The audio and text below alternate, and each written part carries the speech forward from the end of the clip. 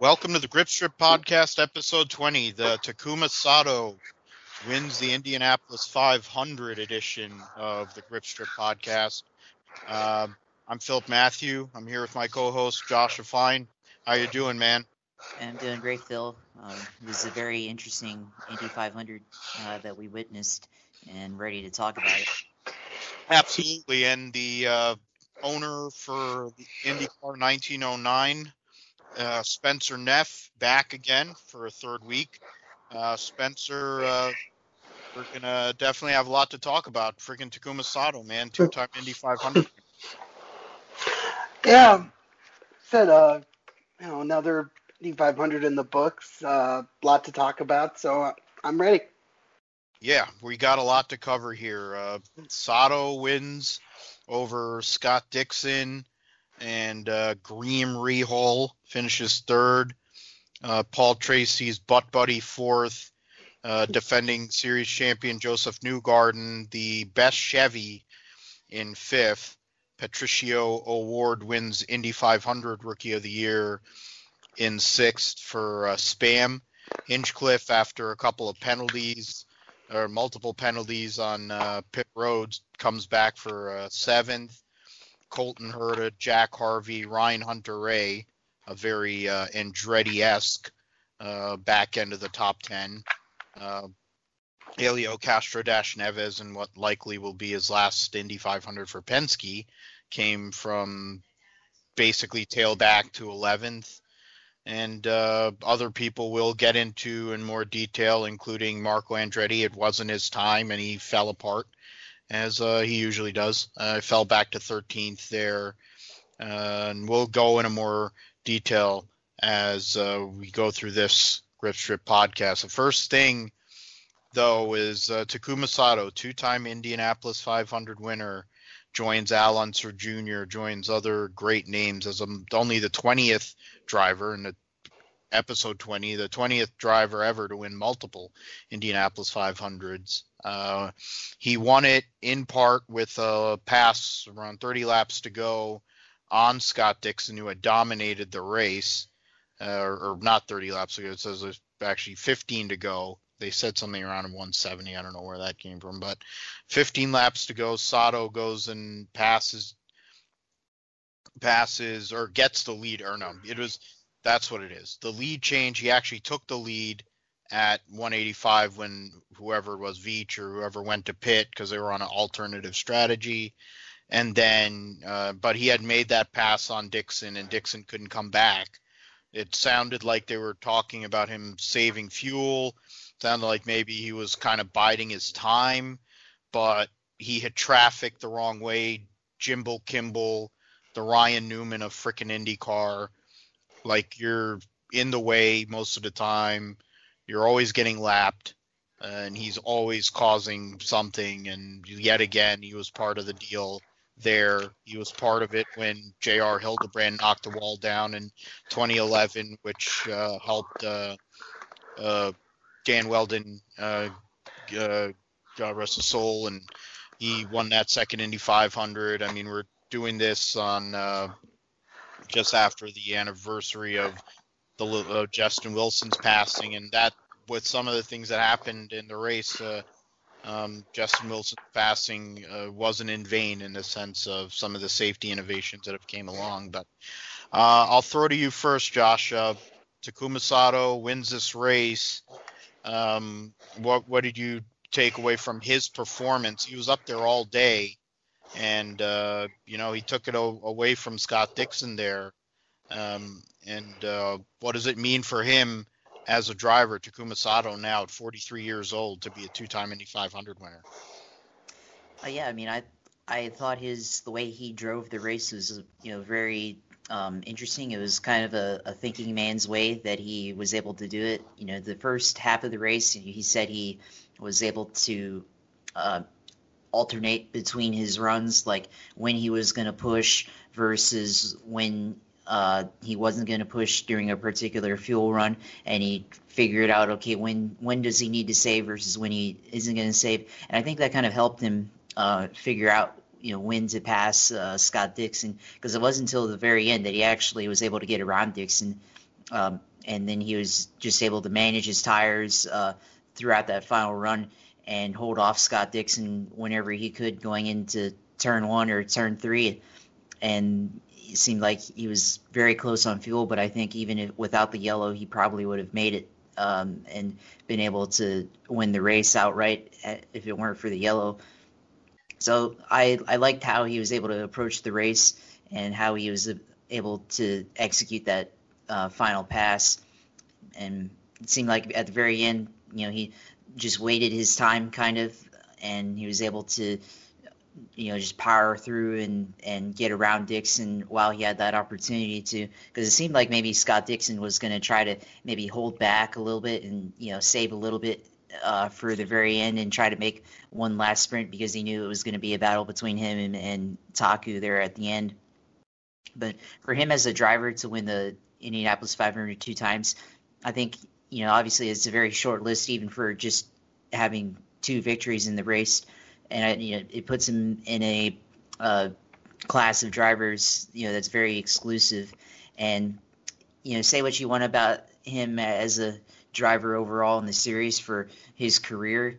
He doesn't have that many race wins compared to some of the more legendary drivers in IndyCar, like Scott Dixon or, like Newgarden or some of the modern stars, like Power. But he's shows that when it comes to the big races, he's able to come out and perform. And I think that's something to be said for a career that he's had for a long time now here in the IndyCar series. And it shows that at the end of the day, he'll be a very successful driver, or that he is a successful driver just on the fact of winning these 2 Indy 500s this year and in 2017. Yeah, absolutely. You think about what Takuma has been able to do since he came to IndyCar. He won for AJ Foyt, which is a minor at Long Beach, which is a minor miracle on multiple levels.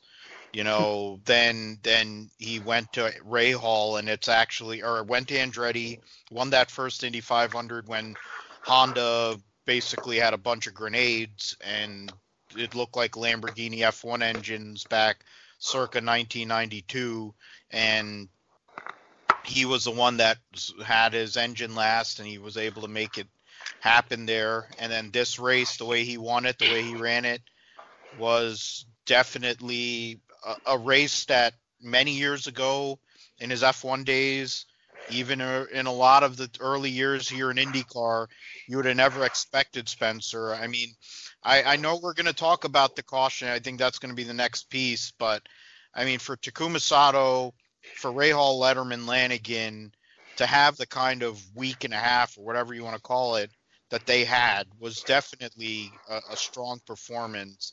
And, if he's only the 10th driver to have 2 wins in this race, joining the most recent ones are, of course, the late Dan Weldon and Juan Pablo Montoya. And, of course, you got Harry Lunatic, Alonso Jr., Mo, Gordy, Roger Ward, Bill Vukovich, and Tommy Milton back in 100 years ago, nearabouts. But what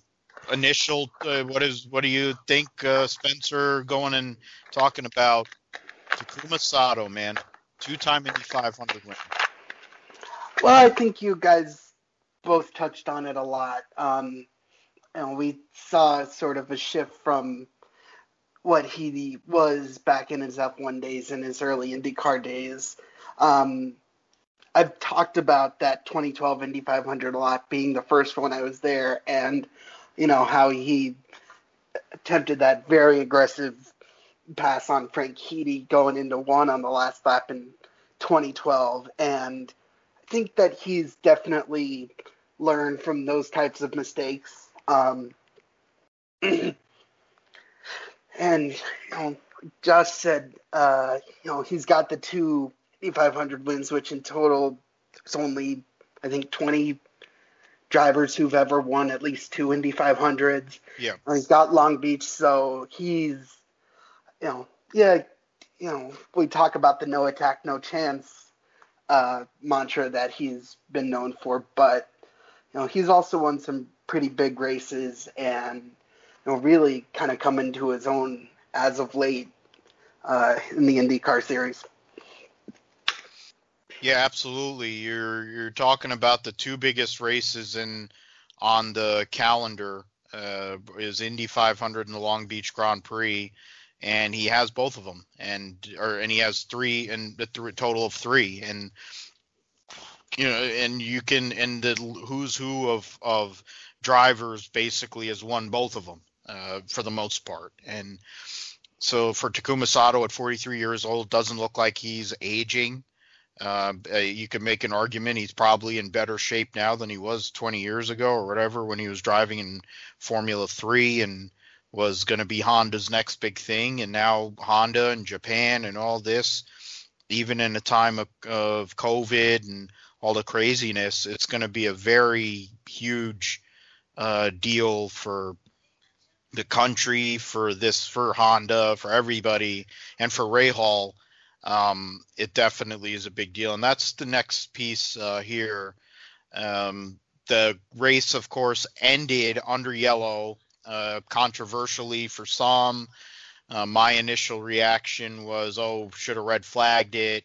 But, when the Spencer Pigot, who's the third, and that was the other one that they butchered. I was trying to remember the Nashville station that butchered the names of both Takuma Sato, and they also they made Spencer Pigot's ego or something.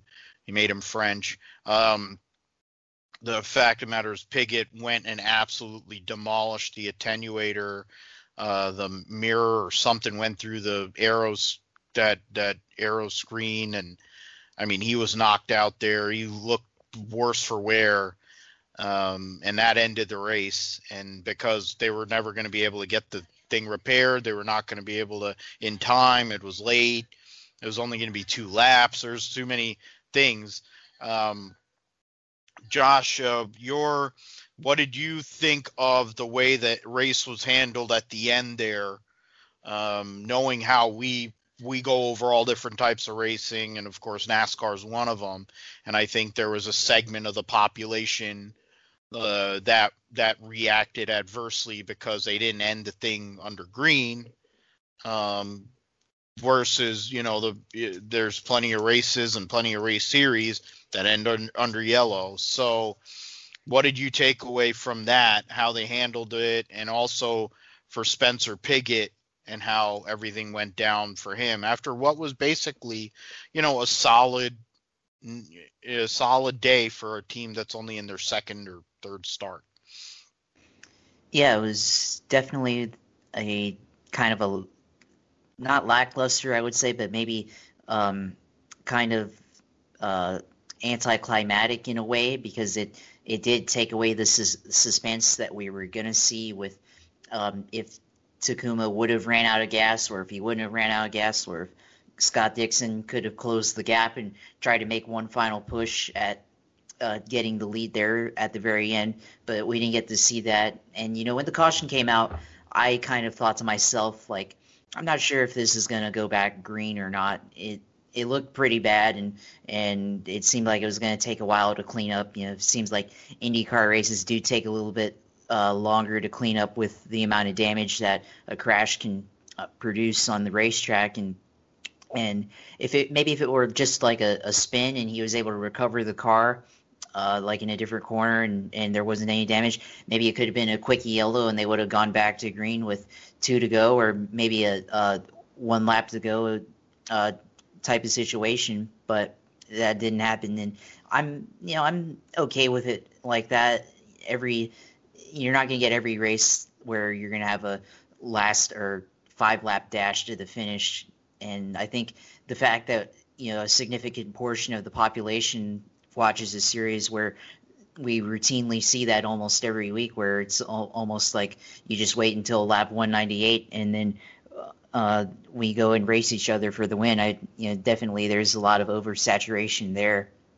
And people want to say that, this is not a legitimate win because he didn't win under yellow. I mean, come on, like, there have been other drivers throughout history who have won races throughout their careers, where there's major races throughout their careers, like, for example, like Earnhardt winning the Daytona 500 coming to the caution. Yep. That's a pretty significant one, and you can't go Richard back and Petty. just say that. Yeah, that too. Richard Petty, the 200 victory. Like you can't just say like, oh, those weren't, or this isn't a legitimate win because it entered under yellow, and then not also say those ones were. But that's all for arguing. But I think I'm okay with it ending under yellow, and that's how it's going to go sometimes. And for Piggott, it seemed like he was going to have a decent finish for himself and for his team, and it just so happened that he lost control of his car and ended up getting in a pretty hard lick, which I think is very testament to the design of the aero screen, which was very much featured throughout the race in some of these wrecks. And I think if it weren't for that, you may have seen a lot worse come out of that for him. So I think we should all be glad that he was able to survive that, and that they were able to come up with a design like that for Spencer Piggott. And even if they did go back to green, who's not to say that there would have been a worse accident on the final lap, or with 2 laps to go or something like that, and have a bigger accident and maybe even somebody else get injured potentially or something like that. And that's not a good thing to put these drivers in that type of situation. So I think it was probably just better off from that just to end it under yellow. And that that's just how it goes sometimes. You just have to accept it for what it is. Absolutely. You go with this race, Dario's is somebody who is one of my favorite drivers of all time for me, not only in open wheel but in general. He has 3 Indy 500 wins. Every Indy 500 win that he has ended under yellow. In 07, it was because of rain. In 10, I forget what 10 was. There was a wreck. It had to have been. And then 12, of course, was what Spencer talked about with Takuma trying to, airmail it. And I think, of course, Dario pinched him. And then in 13, of course, Dario went and helped out his buddy TK and went and put it in the fence. And after TK went and passed Captain America. There's these races and so it's like, oh yeah, Tony Kanaan's win doesn't count too. We could start getting down into that rabbit hole. And I mean, when you consider where social media and how things are in our society, that's a rabbit hole. There's going to be enough people that are willing to go in there. I'm not one of them. I don't want to. Spencer, I want your take on with what for Piggott, what he's gone through this, losing his full-time ride with Ed Carpenter after kind of being a domestique, going and doing what he had to do, working his way up through the RTI. And now he's running for Robbie Buell and this Citroen guy, whoever he is. And the fact of the matter is Robbie Buell's a guy who's been a solid owner. He's been a guy who's developed talent over the years. I think the first thing is about what Spencer Piggott did over this couple of weeks in terms of his future, whatever, hopefully, God willing, he'll be okay. Everything will be all right for him. And talk about the, details of the wreck in terms of what, the aero screen. And then also, more of what the team is. And give an overview of what we're looking at with Spencer Piggott, Robbie Buell, that whole thing. Hopefully what that looks like for possibly future opportunities. Yeah, well, obviously, like you said, Piggott won the Indy Lights title back in 15, had that 3-race deal with RLLR in 2016, ended up parlaying that into a road and street course deal with Ed Carpenter Racing later in the year. Did that in 2017 as well, and then 2018 and 2019 also had ended up going full-time with ECR, and then CR opted to move on from him, and this deal got kind of brought together with, you said, Robbie Buell, and I think it's Nick Citrone, I want to say. He mentioned he's part owner of the Pittsburgh Steelers. So we'll have to see. I know Yeah. that obviously they had sponsorship from My Jack, which is Mike Lanigan's company, and then in this race they had sponsorship from Hy-Vee, which is a local grocery chain. Yeah, Sorry, local grocery store. Yeah. yeah. So we'll have to see. I know, just going on Twitter, they, a lot of their stores were tweeting about Pigot's performance afterwards. We'll have to see what their plans are, in the future. Obviously, pandemic's kind of screwed everything up, but, obviously people know Robbie Buell from, his days with the Menards team, being co-owner of Dreyer and Reinbold. So be nice to see both an old face in Buell and, somebody new and with connections like Nick Cintron in the paddock again. So hopefully the future's bright for that team. Yeah, and also talk about like when it comes to what happened to Spencer there at the end, Spencer, going and that wreck and how it kind of was just like it was like the perfect storm there where he got sideways, he went in the fence, and then it just kind of led him right into that attenuator, and it was the absolutely demolished that thing. And then and destroyed the whole right side of his car. Didn't know that there was anything had penetrated that aero screen. But when you look at how everything was handled, and how, of course, the great IndyCar safety team, both on the medical and as in general, how they handled that situation, and what it says about the car. Like, talk about that. Well, you had alluded to, he obviously got loose coming off of 4 and took a very hard impact and went straight into the wall. Thankfully, he looked like got the wind knocked out of him or something and was lying on the ground for a bit, but was awake and alert and went in. They actually said that he had I believe it was suspension part pierce the aero screen, which was the same thing that happened to James Hinchcliffe 5 years ago in practice when he had his crash and almost bled out. So thankfully, we've had the aero screen, and that helped a lot, obviously. Fortunately, had to go through some difficult circumstances to get that.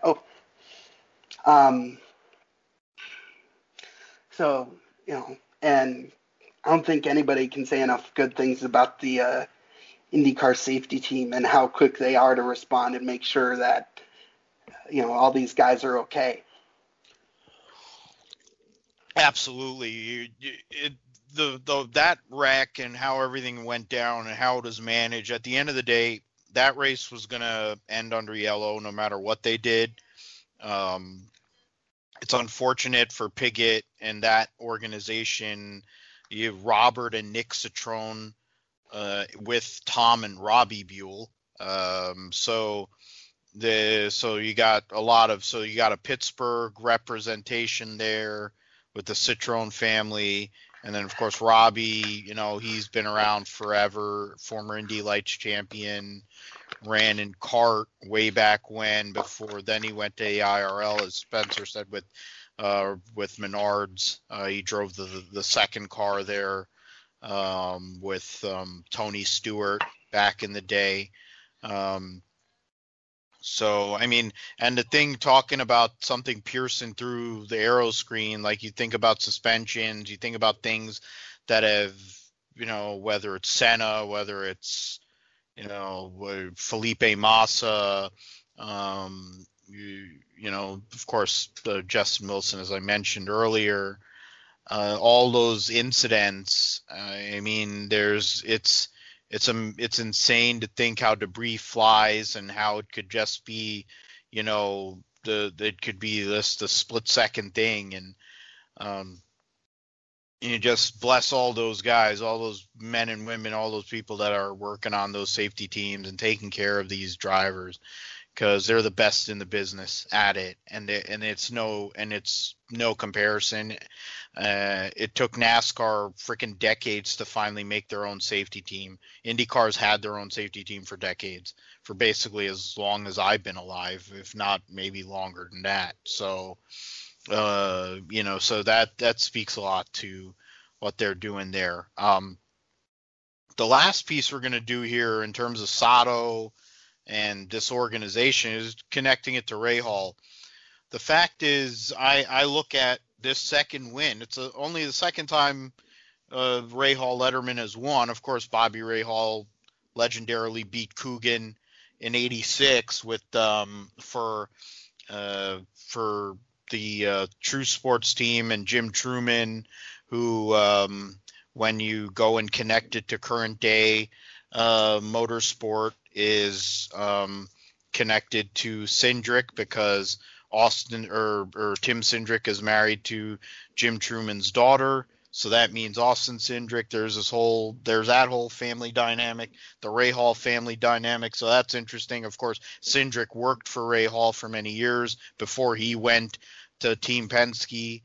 But for Rahal and, of course, David Letterman, who's probably one of the biggest fans of IndyCar racing there's been, and, of course, being an owner of this team, co-owner of this team with Bobby Rahal since 1996, for that second Indy 500 win, it's a huge deal. All three cars were competitive. Graham was as good as he's ever been at Indy. He's had good runs there, but he was competitive all day. It kind of makes me sad as a Graham Rahal guy. I want to keep on pronouncing it differently like Lee Diffie does, but just the possibility he could have had on a restart because of how crazy he can be, and how good he is on these big ovals. But in a lot of ways, it reminds me of 2004 when they won with Buddy Rice, because they were fast all month. They had three cars, all their cars. I think you had. I know they had Vitor Mira back in the day, and they were fast. I mean, Buddy Rice qualified on pole, and they were a dominant figure. Of course, Andretti was there with Andretti Green. Tony Kanaan, of course, was up front because it's Tony Kanaan. But in a lot of ways, it reminds me of the way they looked in '04 is the same way they look this year. And it might have been the first time that's been the case in a while. Yeah, sure. Miss Hummer had her run in 2005, but really, she qualified well. They probably could have put her on the front row if they really wanted to, but they didn't, for more box office. And then she ran out there on a different fuel strategy, and that got more news than Dan Weldon winning the race. But I think this was the best performance for Rahal Letterman, Lanigan, since then. And I think for when you look at IndyCar right now, you have the big three. You have Penske, Ganassi, Andretti, and those are the big three. But for Rahal's team to go out there and beat those three teams, which have, I think, 100 cars, that speaks to how good and how deep this IndyCar paddock is. And the results actually kind of show it. In terms of Rahal, Letterman, Lanigan, Josh, what does it say to their opportunities? I mean, I think this year we kind of know who's going to win the championship, but I think long term, winning another Indy 500, it's got to mean a lot, because they're one of the few teams that's able to kind of accumulate sponsorship too. Yeah, definitely. I think for that team, I think with this victory, especially right now, I think it's going to help them be more viable throughout the future, and definitely bring a lot of attention. And that's something that they can continue to bring upon themselves, that they won this race with that team, and they'll be able to use that to help probably attract more sponsorship and things like that, and that'll help improve their team and their performance. And I think going forward, I think it will probably help. It'll help them be better at all the other tracks as well. I think this year they've been a bit solid. I think for both Sato and Rahal at the oval tracks, and I think you'll see them continue to be a threat at Indy and all the other ovals, and probably a handful of the road courses in the coming years, as long as they have those two teams together and their third car as well. Yeah, with this Citroen Buell thing, it looks like it's a very solid partnership. I think it's something where Rahal has always looked at trying to expand back out the way that they used to be in the IRL days. And I think this might be the right time with the right kind of people, because, of course, Bobby Rahal's a great businessman, got dealerships out in PA. So I think it kind of is a good connection there between the driver with Robbie Buell, and who has good business savvy himself, and Citroen, who's got a lot of money. So that's the thing. And Spencer, you're the IndyCar guru. I mean, you remember, 2004, it's the IRL days. It's a totally different time than where we're at right now. But for Rahal, Letterman, Lanigan to go and get an Indy 500, second Indy 500 in this time where you look at the big three, and for them to go and get this, and this was actually, I didn't remember this, it was a rain shortened race. It was only 400. They only ran 180 laps, so they only finished, was it 450 miles of that race. So definitely an interesting deal there for Rahal, Letterman to finally come through again for the first time since 2004. Yeah, and you talk about that 04 race being kind of under extraordinary circumstances. If you go back to Bobby's win in 1986, that race got moved back because it was supposed to be run, Sunday the 25th, got rained out that day, got rained out the next day, and then they moved it back to the next Saturday. So I think, I looked this up earlier, those are the only two 500s since, I think, 67 or 68 that have been run after May 30th, because that used to be the big day. As far as the future of a team goes, you talk about having these winners on board, and obviously a young, talented driver with Spencer Pigot. So, right, we'll have to see. Obviously, the pandemic and everything's kind of put everything into question, but, could easily see Pigot coming back, if not for, a couple races towards the end of this year, maybe for part-time schedule sometime with that team next year. Yeah, that would be good for the series. I mean, trying to find viable and worthwhile teams and people that can actually go and show up and be competitive. It'll be good for the series in general to have that. And I'm looking back at this, and this is some crew. You got Mad Dog Marty in that field. Holy crap! He crashed, of course, because he's Marty Roth. But I mean, you got some of these. You got Tora Takagi. Christ. You have Roger Yasukawa was the third Rahal car with Buddy Rice. I knew they had three cars. I just couldn't remember who the third guy was.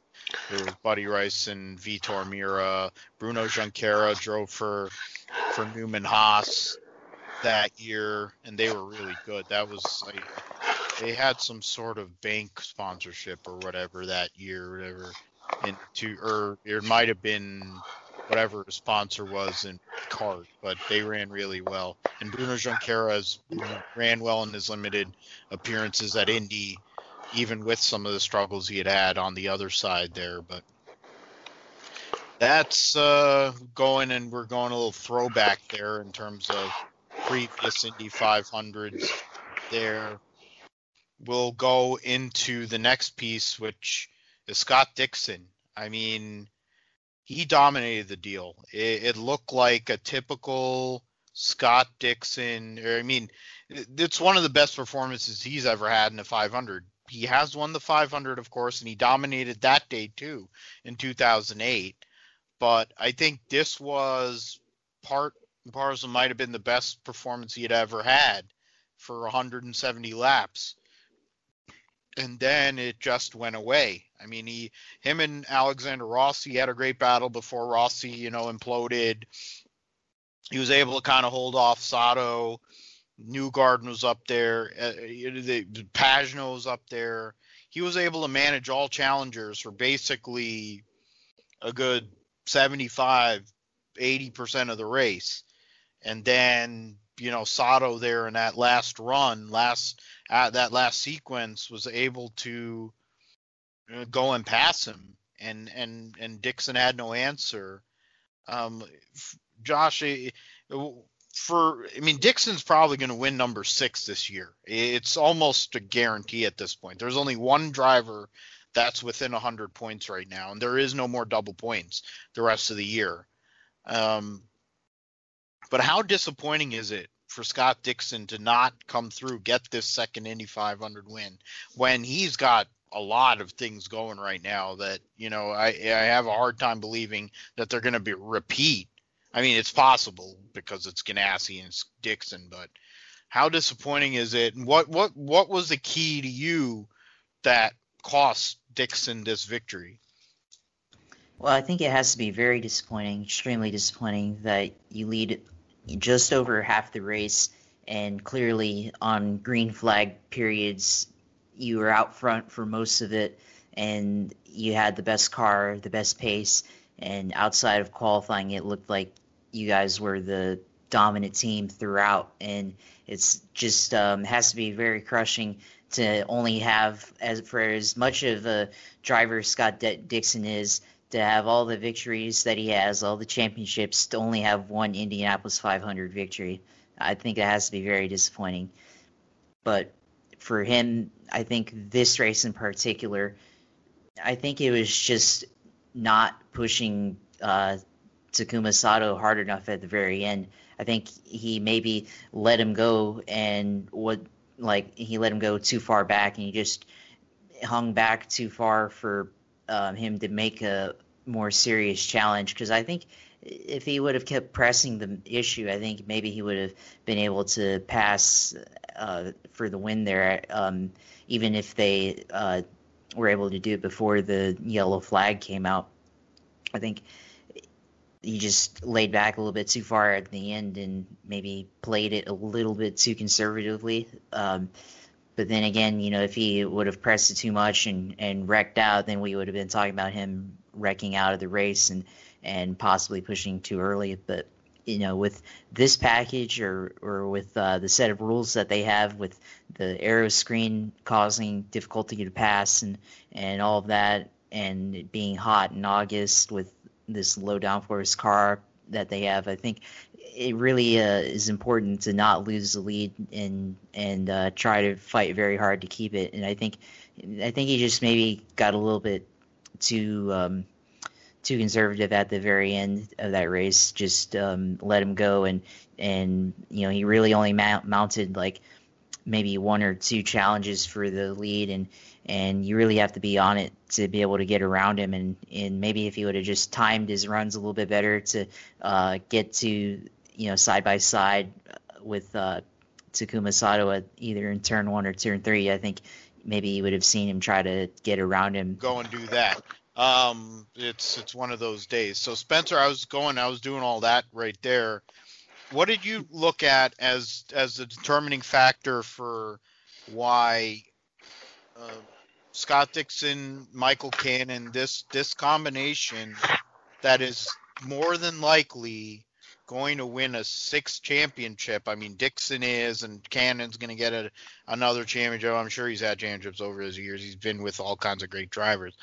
But how do they not come through here? I mean, this is a big loss, honestly. I mean, for Dixon, he's an all-time legend. He's won one Indy 500. He's got guys like Michael Andretti and all that. But this was his race, and he should have won this race, honestly, in my opinion. But what happened there? Really, what was the deal? Well, I think Josh kind of touched on it. Maybe he, held back a little bit.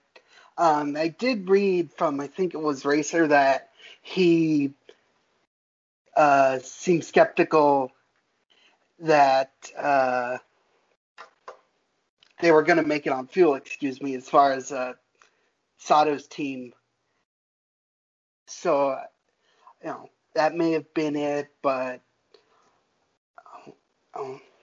just goes to show that, this race and this track doesn't play any favorites. You'll have to see what kind of things they do, assuming this lineup's back, which I'm almost positive will be for 2021, how they approach this race in this scenario next year, because you got to think, for 2021 that they're going to be just as competitive and everything. Yeah, I don't think there's going to be any fall off, going between now and May of next year. Whether, fans and all that, I'm sure Roger Penske is hoping they'll have fans and all the stuff, but it's honestly, for a guy who's an all-time legend, who's one of the greatest open-wheel drivers ever, one of the greatest IndyCar drivers ever, been doing this for better part of 20 years, between kart, and he won his first race at Nazareth. It was like a 19-year-old or whatever it was for the last race win for Pac West, and there was nothing to him. He was a little fat little kid and go-karts and all that, and he came to kart and there was nothing to him. He won that race in a Toyota-powered little Pac West piece of crap at Nazareth, and that was the start. And then Ganassi signed him up in 2002, and for a guy in Ganassi who's had a habit of running people out of his team, Scott Dixon, I think, has lifetime membership and lifetime employment for whatever. And I think Ganassi's trying to get the option on Kit Dixon as well, even though Kit Dixon's only a few months old.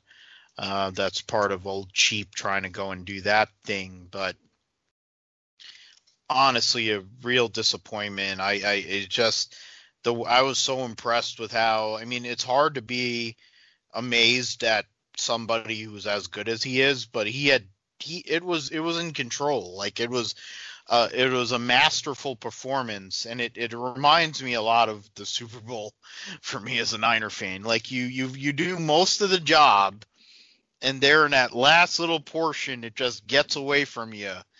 And that's what happened, and it's similar, and it's unfortunate for Scott Dixon. But hey, he's going to win championship number 6, so more than likely. So I guess that's solace, But the Indianapolis 500, at the end of the day, no matter what people want to complain about the rating, whatever, the Indianapolis 500 matters more than the IndyCar championship, and that's always going to be the case, unfortunately. For some people, but for others, it kind of balances itself out. If you've won enough championships and you've won a lot of Indy 500s, it all kind of cancels itself out. All right, so Honda dominated this deal. They dominated the month in terms of I say month, but whatever. It dominated a couple weeks in terms of qualifying. 8 of the top 9. The Fast 9 there, 5 Americans in the top 10, as I mentioned. You have veterans, you have young guys. Honda's had 11 of the top 15. Honda's had a habit of, struggling through the season. That hasn't been the case this year, but Honda's had a habit of showing up to Indy with something really special.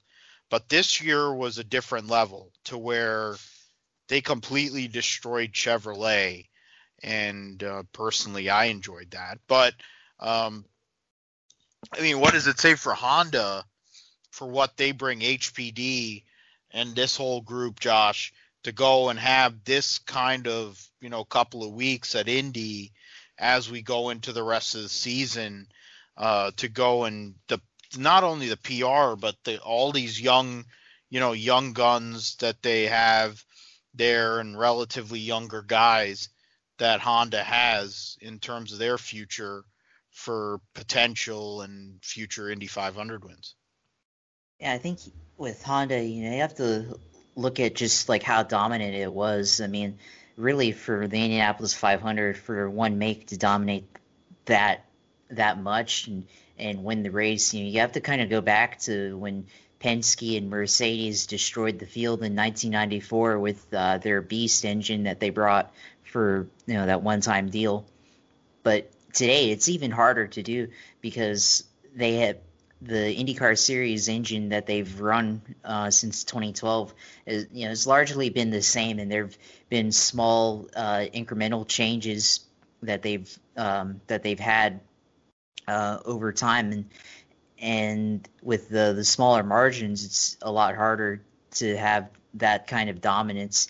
And I think for Honda, you have to really give them a pat on the back for that, that they are able to do that.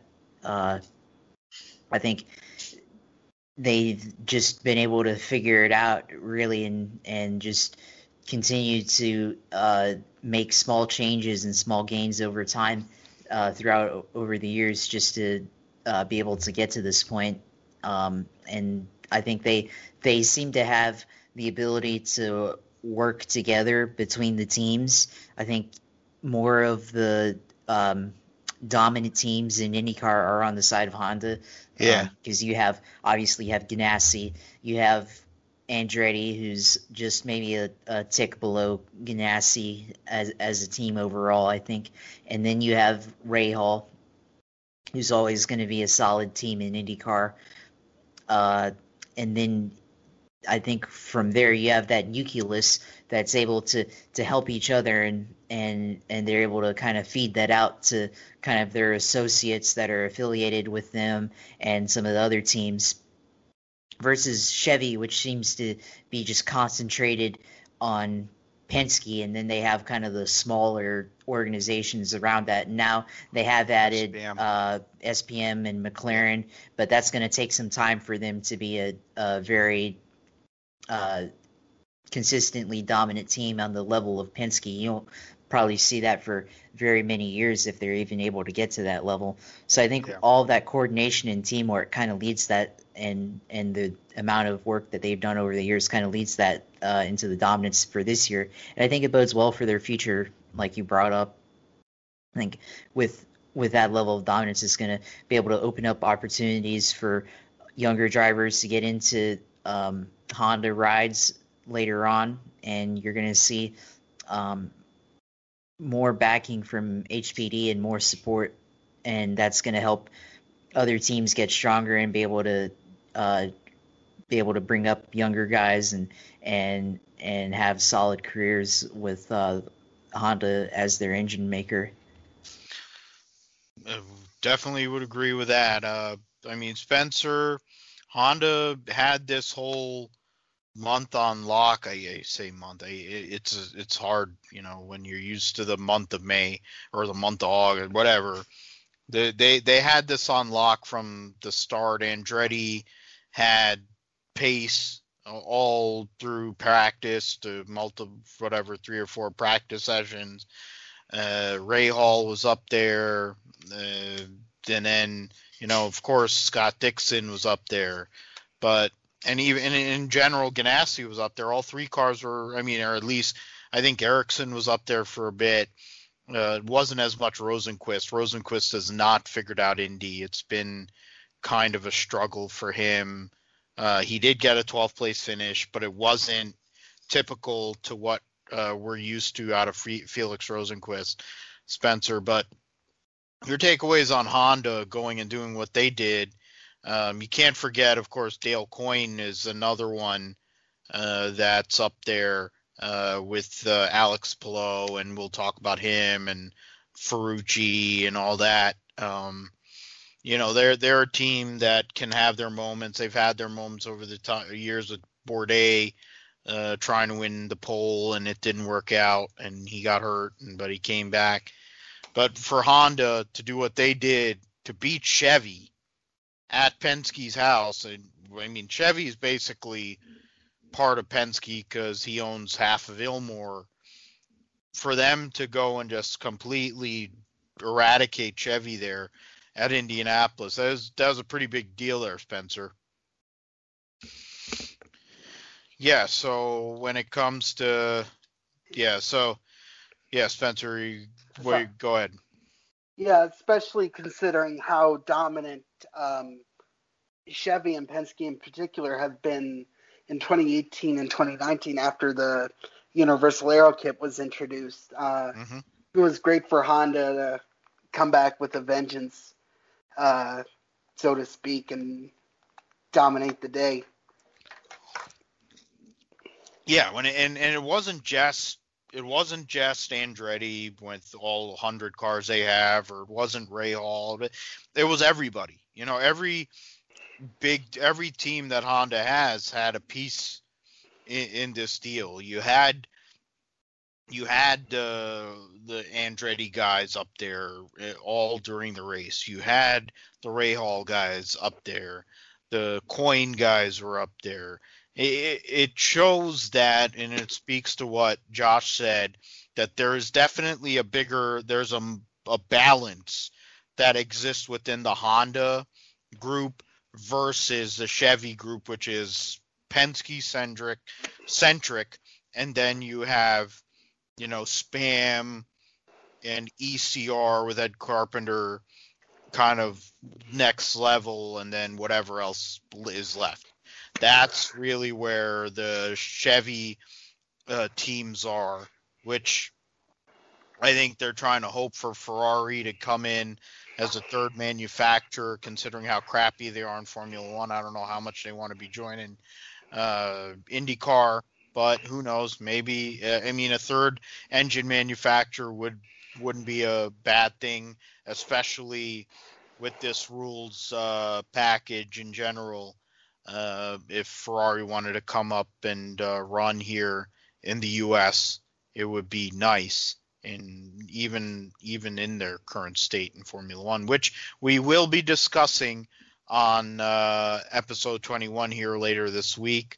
Hopefully we'll have that out on Friday for you for the Gripship Podcast episode 21. We'll be talking about Formula One. We'll be talking about NASCAR and all the other series that we didn't mention here, of course, because this is Indy 500 talk and IndyCar series talk here tonight.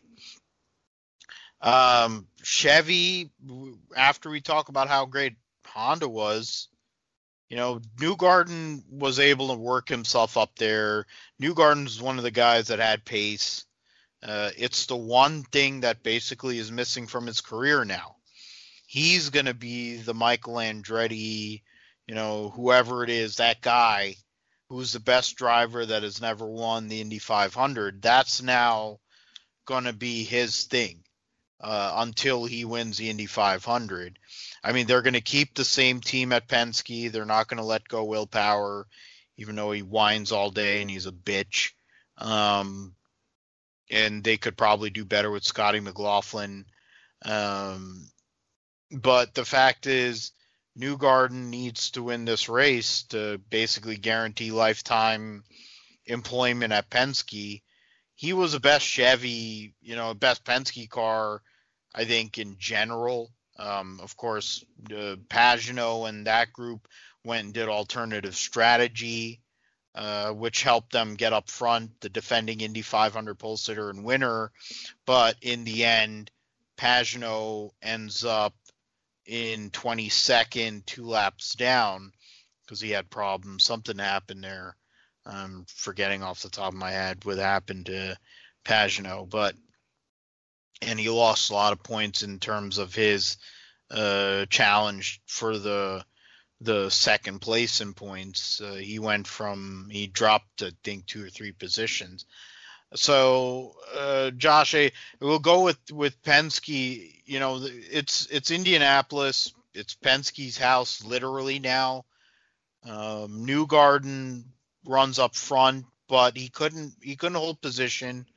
Pato Award for Spam wins Rookie of the Year at the Indianapolis 500 after failing to qualify the year before.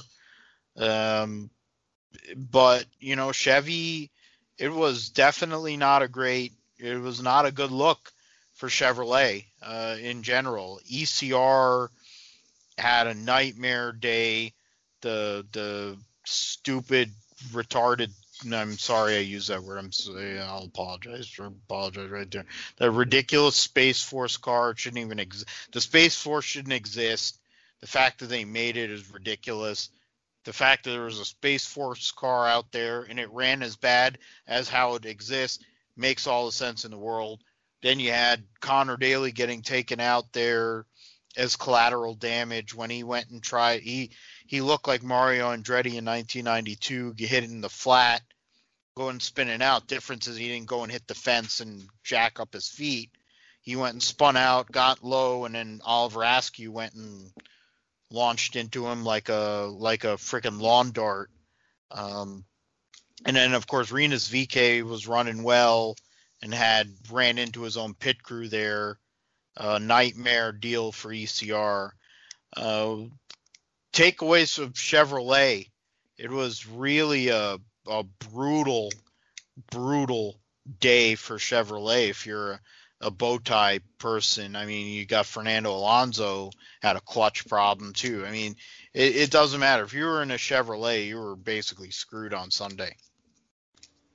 Yeah, I think for Chevy, I think the most important thing was track position, and that's something that they never had the entire 2 weeks of the month of August.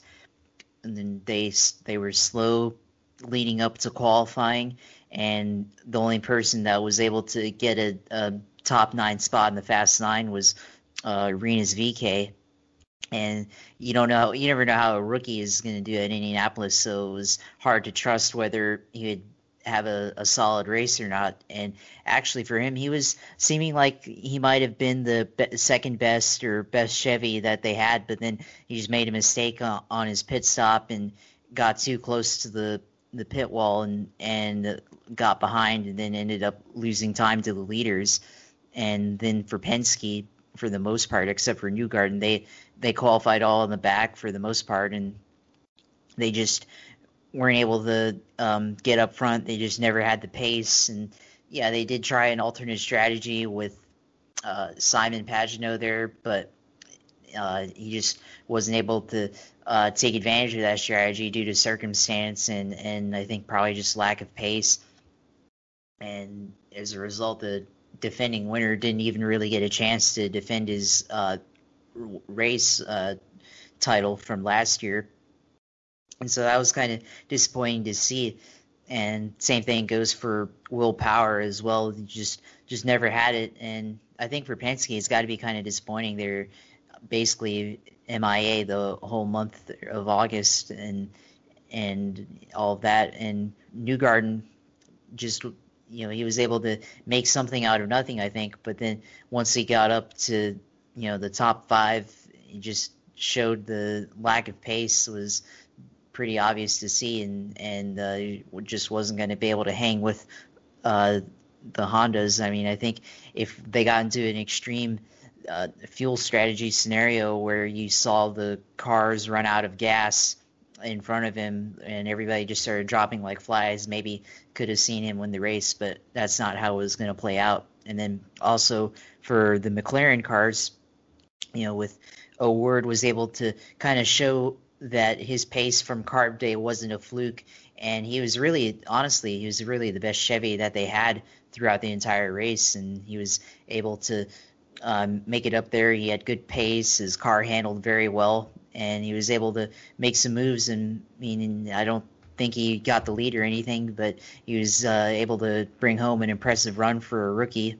And then Alonso, as much of the hype he brings, he just never had the pace at all throughout the qualifying, throughout any of the practices.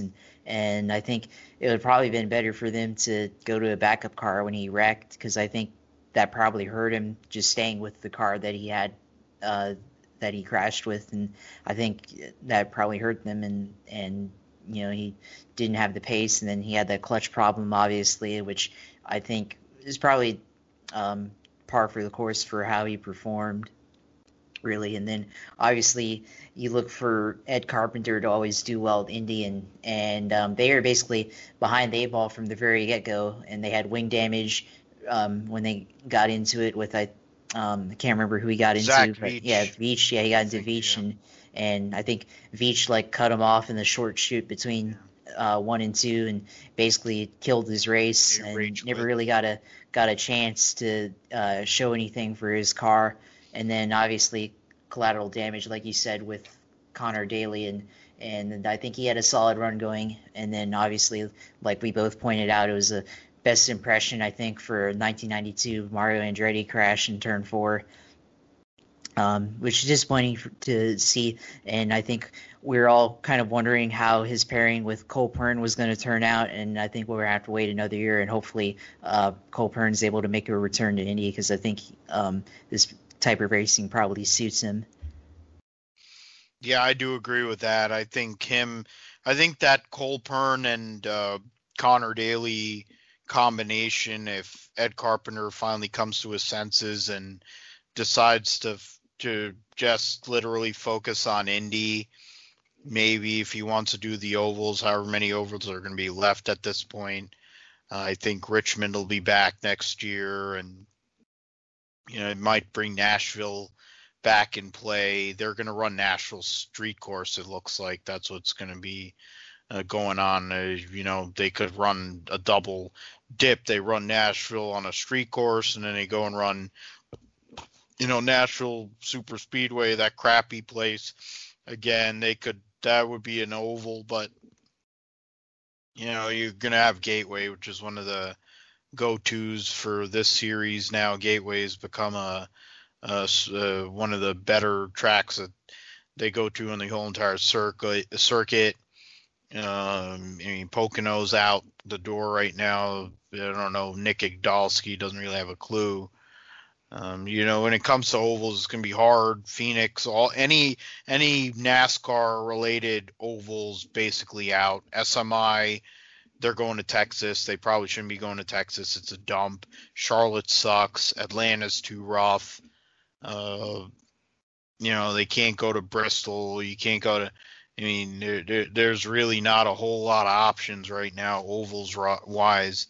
Penske should probably look at either MIS or California ACS.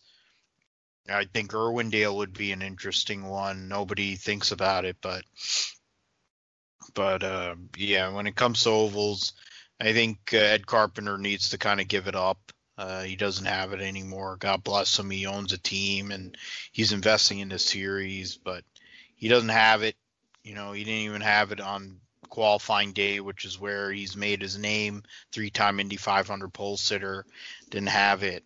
I think you need to go and invest in 2 full-time cars, and you need to have 2 drivers that are there the whole year. You want to run the number 20 car, go and come up with a different number and run, and you want to keep the 20 number, fine. Go and run the 02 or whatever for Connor. I think you have a combination in Connor Daly and Rinus VeeKay that could go and win you races if you commit to that. That's something that we will, I guess, find out between now and next March when they start the 2021 season. Spencer, Chevrolet absolutely crapped themselves, and it was definitely, for people who don't like Chevy, it was a good thing.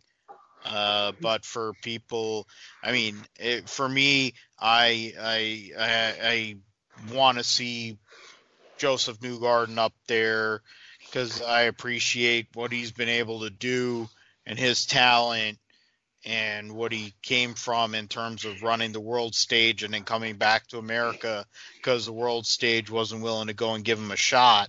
Same way they didn't give a shot to Connor and insert, I think, about a third of the grid that we have right now in IndyCar.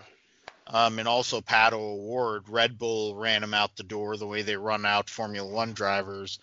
But really a disappointing week or week and a half for Chevrolet and Penske Racing to not do what they usually do, which is dominate Indianapolis. Sorry. Yeah, like I said, it was kind of interesting contrast after how, Chevrolet dominated 2018 and 2019, and like I said, it wasn't just Penske this time. It was, Ed Carpenter, who dominated back then. But, in spite of all that, I think that Pato O'Ward is somebody who, even outside of the 500, is going to be a breakout candidate pretty soon. And, maybe not this year per se, but I think definitely by the end of 2021, we'll see him in victory lane, and we'll start to see him pretty often because, you saw he was fastest on carb day practice as well. So, yeah, this 500 didn't turn out like I'm sure Chevrolet planned, especially with Penske taking over the speedway and, not really having any competitive cars outside of Newgarden, who made his way up to fifth. But there's a lot to like there. And got Rinus VeeKay, who was doing well up until that pit road incident, like you mentioned. Yeah, and that Rinus VeeKay deal, I mean, he's bumming out about that. He had a great car. He was running really well. They kept on bringing up the fact that he fenced it twice at Texas and how old Ed Carpenter, I love how he got butthurt about how Rinus went and put in the fence twice when Ed Carpenter is not exactly known for all his great talent and skill, but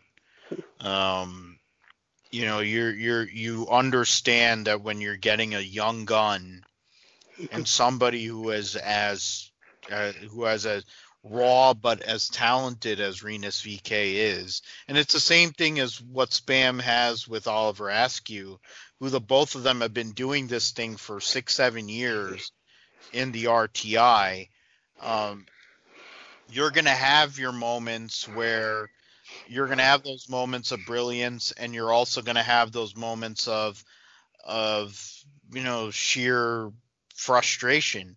And I mean, it was unfortunate he went and got in, was crashing his little pit crew there, and it was something that basically set the tone for the rest of the race there, and for Rinus to not be able to get the kind of finish he probably deserved, finishing a lap down, it was a shame. But I think,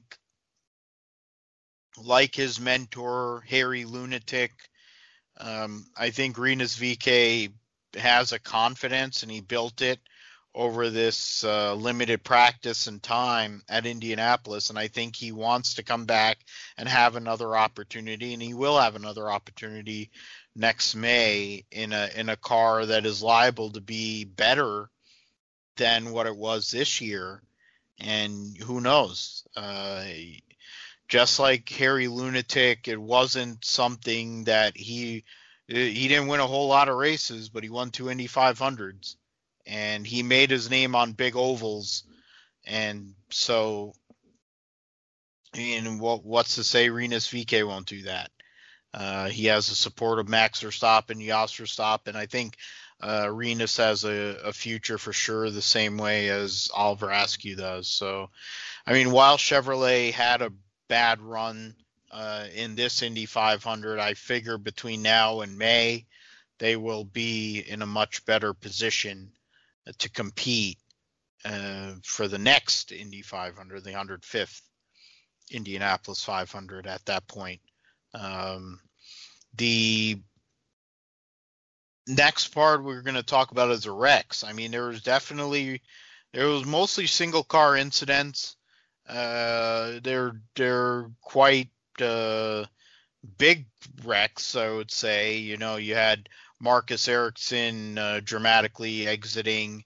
Oliver Askew's exit was definitely dramatic. Alex Palou was running right. He was in contention. Rossi had aero wash after getting an EOL with that penalty with Takuma Sato, which could have ended up ending Takuma's race. It didn't, and he wins the race while Alexander Rossi goes and gets sent to the back, gets held up by Jimbo Kimball. Aero wash, hits the fence. I mean, these wrecks kind of showed not only the benefit of the aero screen, but it also showed that these cars are really on edge. And even in these were the vast majority of these wrecks were with cars that were generally up front. I mean, Askew was made his way up front, relative up there. Ericsson started 11th. Palou started in the top 10. So did Rossi. And Rossi's an Indy 500 winner. He's one of their most aggressive drivers on ovals and in general. For those kind of guys to go and wreck, I mean, it says a lot about how hard it is to go and drive, but it also speaks to the safety innovations that that they have. Josh, I mean, what was the one? Was there one wreck that kind of stood out outside of Piggott in terms of who wrecked and why and how? And speak to the safety innovations in general that we saw. I mean, I think we've talked about it a little bit, but in general, not only Indianapolis Motor Speedway and what they do for safety, but what the IndyCar Series has done to keep these guys safe, because those wrecks were pretty hardcore, and they all got out on their own power, for the exception of really Spencer Piggott, but he was walking around, driving around, and he was okay.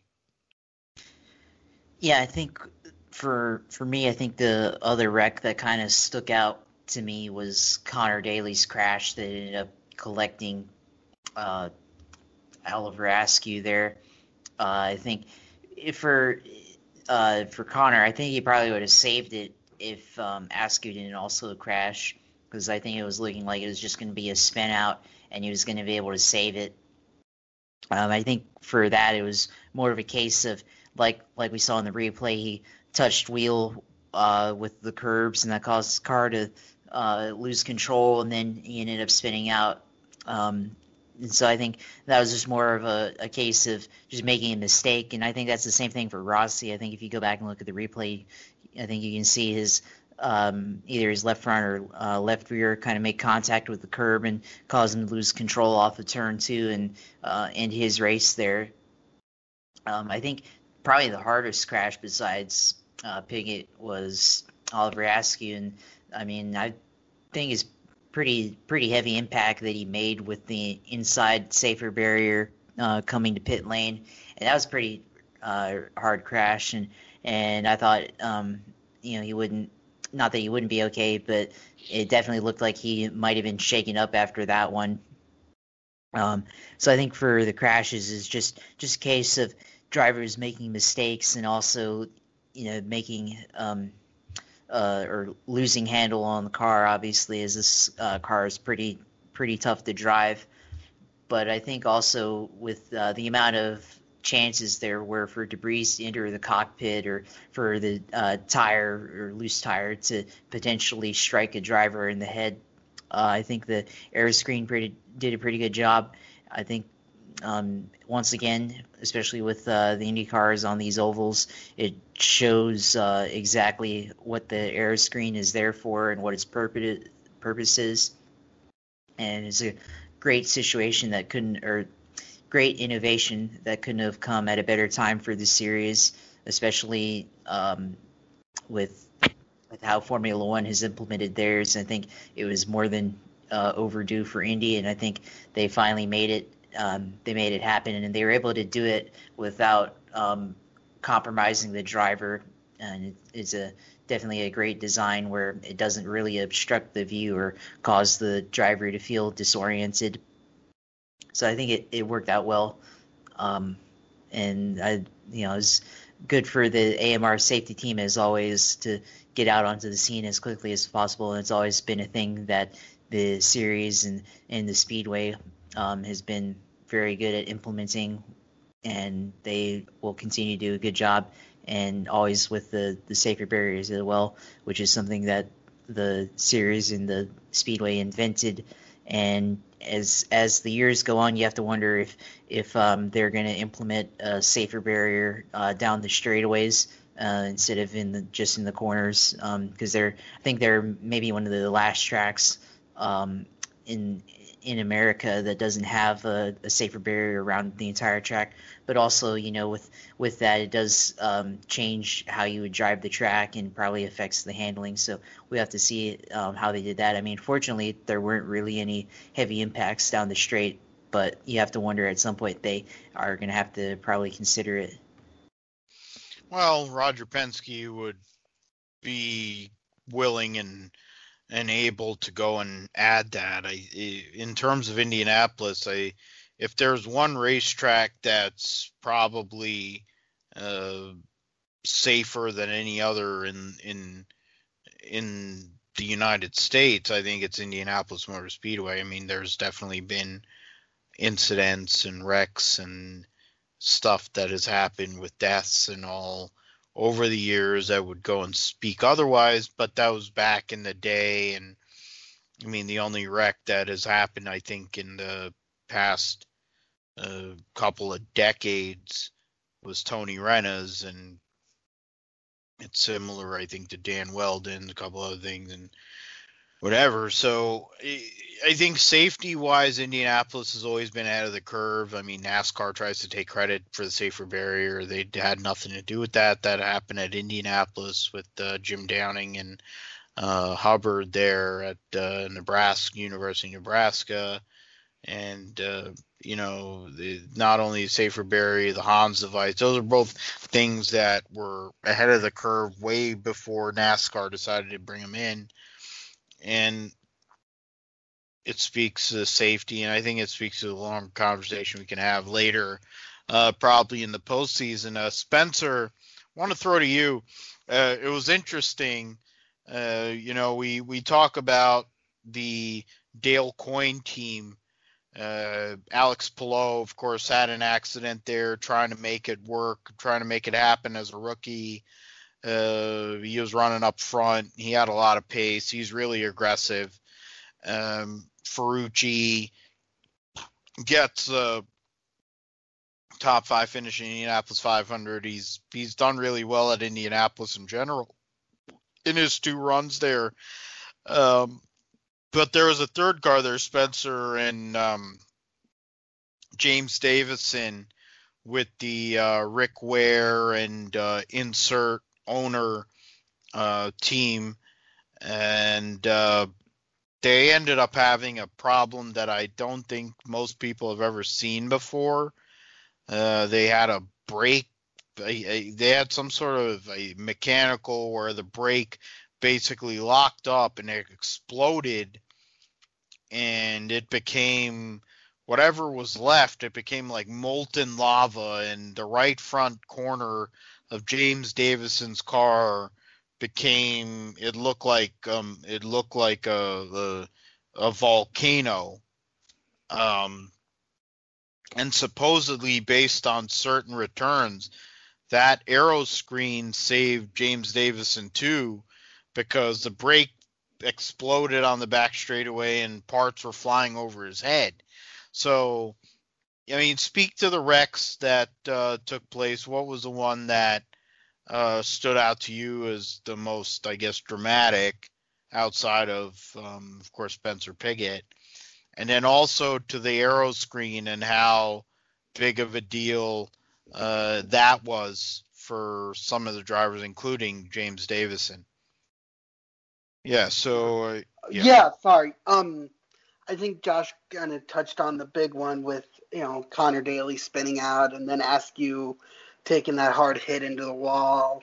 The other one that just kind of stood out, for lack of a better phrase, would be Alexander Rossi's incident that kind of put him out of contention, after he got that penalty for being unsafely released from pit road.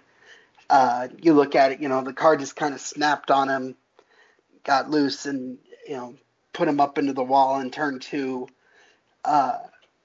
So, like they said, I think that just speaks to how hard this Aero kit has become to drive, and could have the winning car like Rossi did, but you get pushed back into the pack like that, you're kind of at the mercy of your car and the rest of the pack and everything.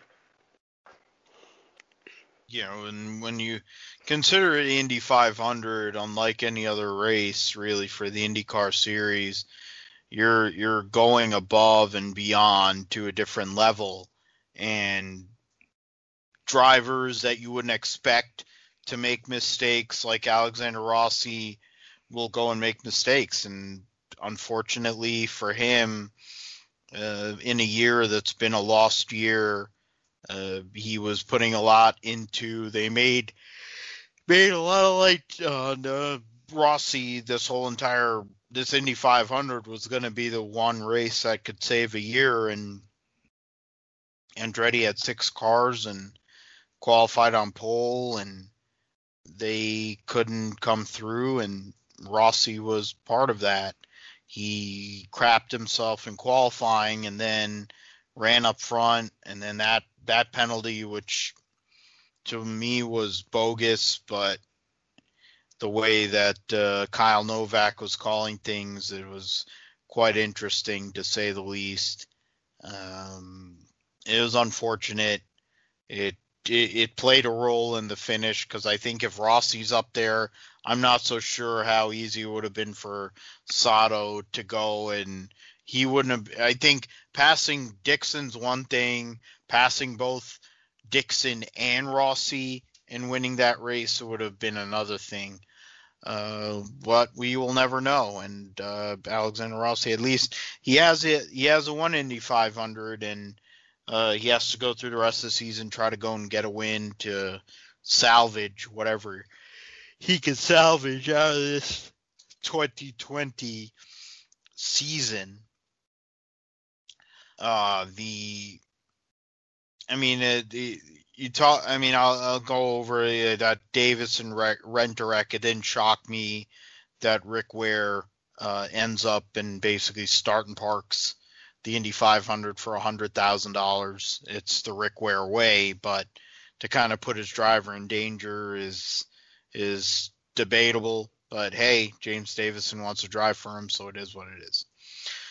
Point standings going into a doubleheader at Gateway. Scott Dixon has an 84-point lead going into the 2 races there this weekend. It's a much on Joseph Newgarden, and there's a very close battle for the 3rd position. Pato O'Ward currently holds the 3rd position in points. He is 117 points behind Dixon, but he's only 8 points ahead of Takuma Sato in 6th, who missed Texas, the opener, because of wrecking in qualifying. There's 4 drivers within 8 points, so it's O'Ward, Rahal, Pagenaud, Sato.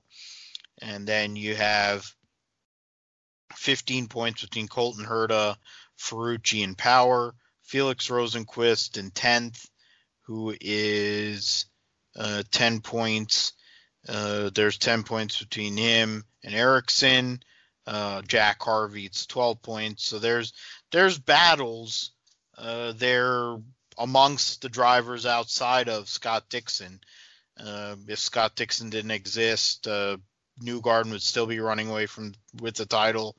But otherwise there's some interesting points battles here with multiple doubleheaders coming up the rest of the year.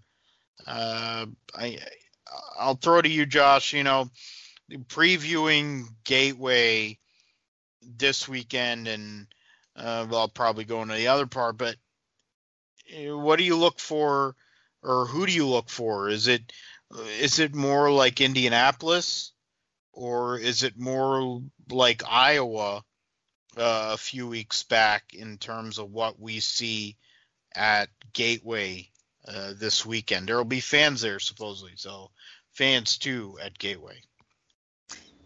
I think this weekend at Gateway with both of these races, you're probably going to see something actually maybe similar to both racetracks, because Gateway is a place where, yeah, it drives kind of like a short track, but it's also very much like a speedway race, given the long straights. So I think from that perspective, you're going to see a lot of cars dependent on clean air to make passing work at that track. So I think you'll see, in the corners maybe similar to Iowa, and then on the straights maybe something similar at Indianapolis. But I mean, you have to go back to like the last couple of years, and I think for the limited history that the current series and its configuration right now has at Gateway, I think even you have to look at somebody like Takuma Sato being a player once again. You probably look at somebody like Joseph Newgarden, who's won this race before in the past. Maybe even Pagano, who's been pretty good at Gateway. I think those are guys that you have to look at, and obviously you can't forget Scott Dixon as well. He's been the dominant dominant driver this entire season, so he'll definitely be a player as well this weekend. And you look at both races, and you can picture the race or both of them as just one double points race split into 2 days. But of course, you never know what's going to happen one race to the next, and no race is like the other. So it's obviously going to be very difficult to see a repeat winner take place, or somebody that's going to be able to repeat their performance throughout that entire race weekend. And I'll also throw in another name, is that is Pato O'Ward. And I think based off his performance at Indy and how he performed at Iowa throughout the entire weekend, and he drove all those races, he drove very solidly. His team had an excellent strategy. I think you're going to see him be a player as well. It seems like the ovals are really suiting him, at least for this season. I would definitely agree with those picks. Spencer, I'm going to throw to you. What do you look at for the rest of this year? Right now, the schedule shows 2 races at Gateway, and then a month gap going to Indianapolis for 2 races, and then the St. Pete finale. I think there's a possibility, of course, of 2 races at Mid-Ohio we mentioned earlier. But what do you look for? Are we going to see more of Indy? Are we going to see more of Iowa? Or what Josh said, we're going to see a little mix of both? And who do you look for to win these 2 races? There will also be, the qualifying will be 2-lap qualifying, I don't know, I guess Friday or Saturday or whatever. And lap 1 is the lineup for race 1. Lap 2 lines up race 2.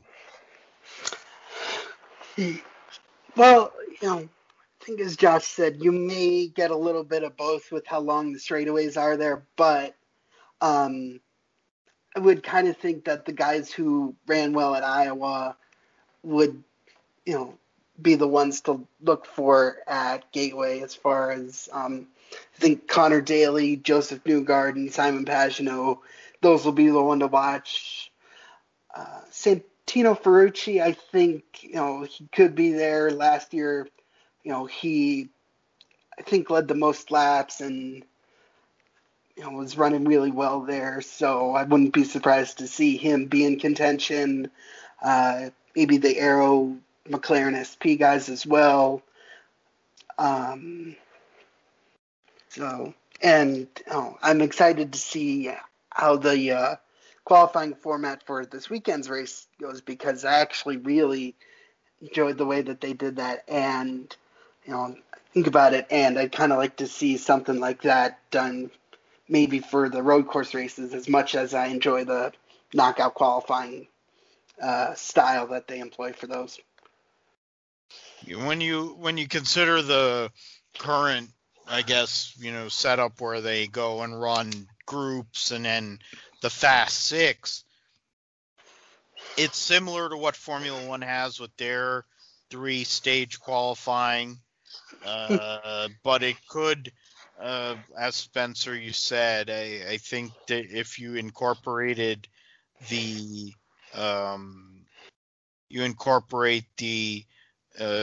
2-lap, kind of the similar qualifying where you run one lap, your fastest lap goes, or one fast lap goes to one day, one fast lap goes to another. We don't know what the 2021 calendar is really going to look like. I know we're going to have probably St. Pete as the opener. We're going to have Indy in, last weekend in May. Sounds like Nashville's going to be on the schedule as a street course. Outside of that, we don't really know. I think Long Beach will be back. Detroit will be back with a doubleheader. I think there's a notion of having more doubleheaders to have more races.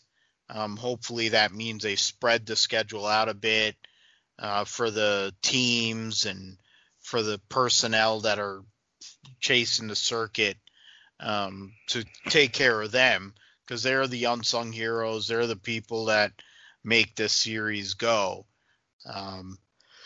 We will see about that. I mean, Santucci, it was a good point there, Spencer. Santucci dominated this race last year. Strategy kind of screwed him out of what would have been a first win. Sato, Tony Kanaan. And, Sato started 5th, but he didn't have the kind of pace. Really, Ed Carpenter also. Those 3 guys were, and Carpenter and Kanaan were buried, and they were able with strategy to get up there.